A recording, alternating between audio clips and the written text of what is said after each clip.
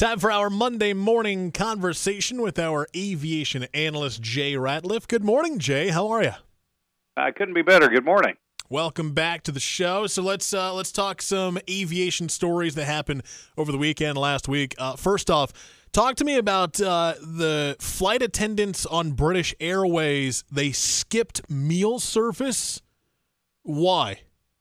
So they could rest. So they could rest. So nearly 12. Yeah. Yeah, but it's Wow. Take the twist I wasn't expecting. It's nearly a 12-hour flight, Johannesburg to London, and the British Airways flight attendants were to serve coffee and breakfast on the last portion of that flight. But they refused to do so because they needed rest. Now, the kicker is they're not going to face any disciplinary action because they were following the rules put forth by British Airways.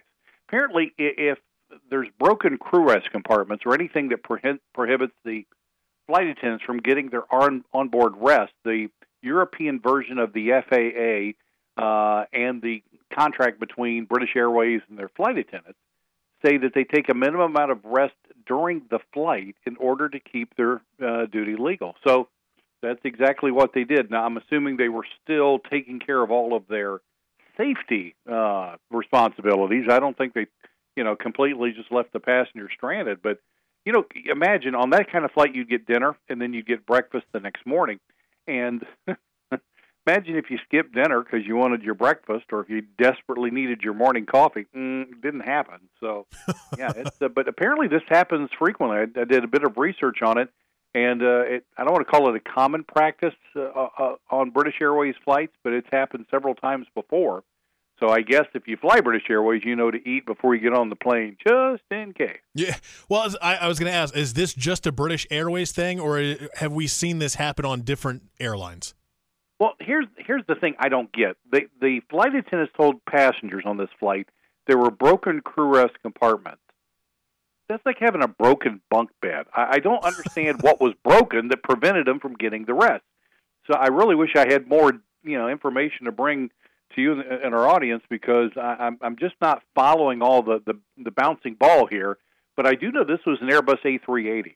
This is the double-decker aircraft that can seat 600, 700, 800 people if it was an all-coach configuration.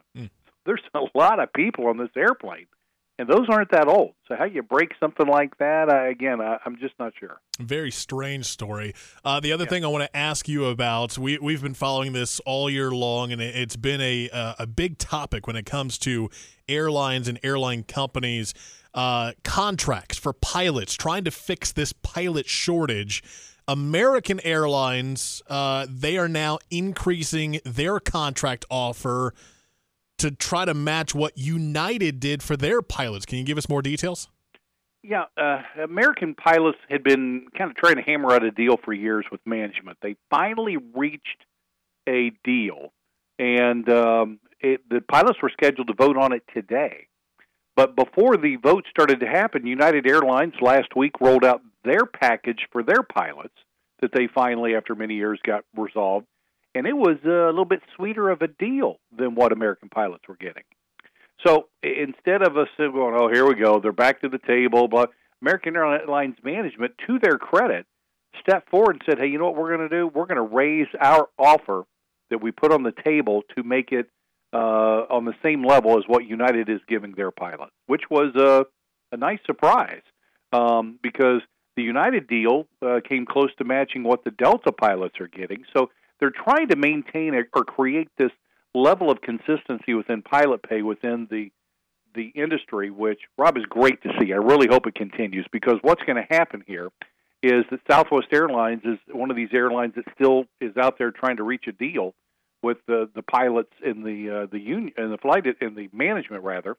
So this should make it much easier for those to come together and come to some sort of an agreement. Because right now Southwest is saying they could strike, blah blah blah. It's a bunch of just rhetoric at this point, but it's getting more serious. So I'm really hoping that all of this stuff that's settling right now is going to bode well for the Southwest pilot. And how would this affect the average customer on a flight? Are my tickets going to be cheaper? Are we going to see less delays, less cancellations if we can get all these contracts for different airline companies and hopefully fix this pilot shortage?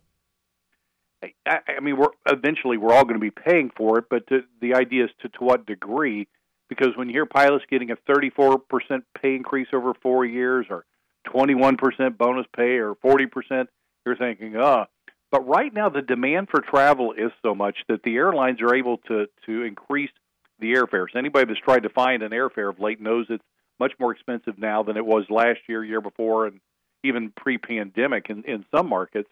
So the thought is that this is going to be pay that would be in line with what they deserve based on what the airline is making. So that would be something that, we might see a slight increase. But remember what I always encourage our audience. If you want to really stick it to the airlines, and who doesn't want to do that? Buy your tickets like 8, 9, 10 months in advance or more if you can. When my wife and I travel, I try to get our tickets 10, 11 months in advance. I grab the trip cancellation insurance, and normally you can find a really low fare.